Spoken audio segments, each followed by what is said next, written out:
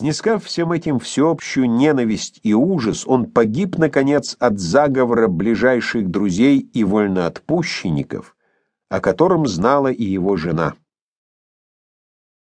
Год, день и даже час и род своей смерти давно уже не были для него тайной. Еще в ранней молодости все это ему предсказали халдеи, и когда однажды за обедом он отказался от грибов, отец его даже посмеялся при всех, что сын забыл о своей судьбе и боится иного больше, чем меча.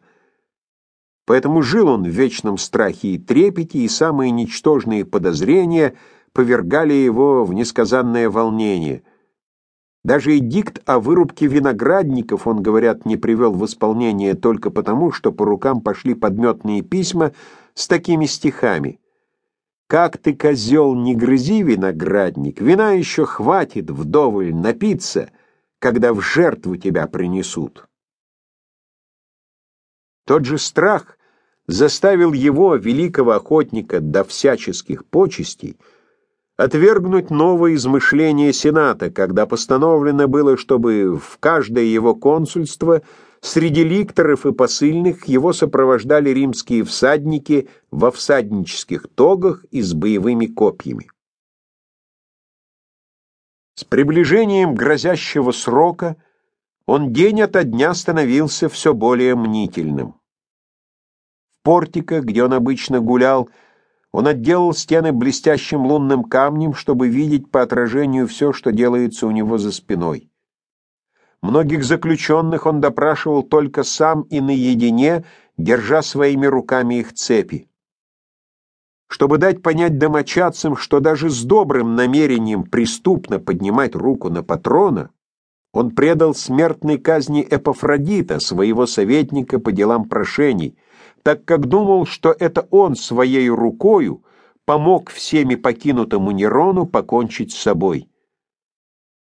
Наконец он убил по самому ничтожному подозрению своего двоюродного брата Флавия Климента, чуть ли не во время его консульства, хотя человек это был ничтожный и ленивый, и хотя его маленьких сыновей он сам открыто прочил в свои наследники, переименовав одного из них в Веспасиана, а другого в Домициана.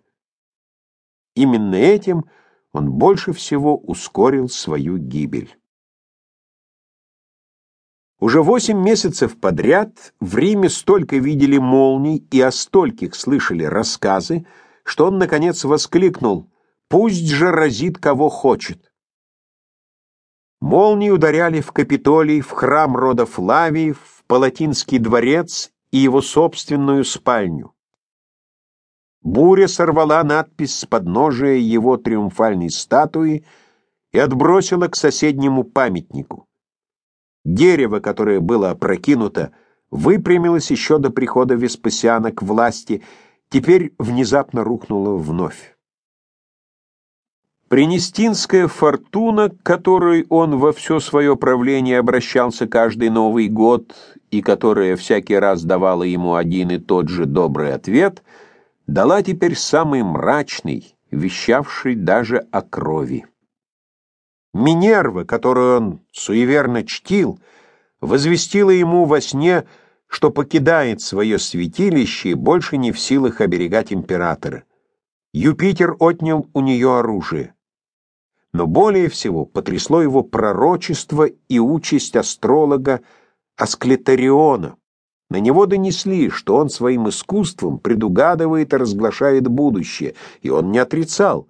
А на вопрос, как же умрет он сам, он ответил, что скоро его растерзают собаки. Домициан приказал тотчас его умертвить, но для изобличения лживости его искусства похоронить с величайшей заботливостью. Так и было сделано, но внезапно налетела буря, разметала костер, и обгорелый труп разорвали собаки. А проходивший мимо актер Латин приметил это и вместе с другими дневными новостями рассказал за обедом императору.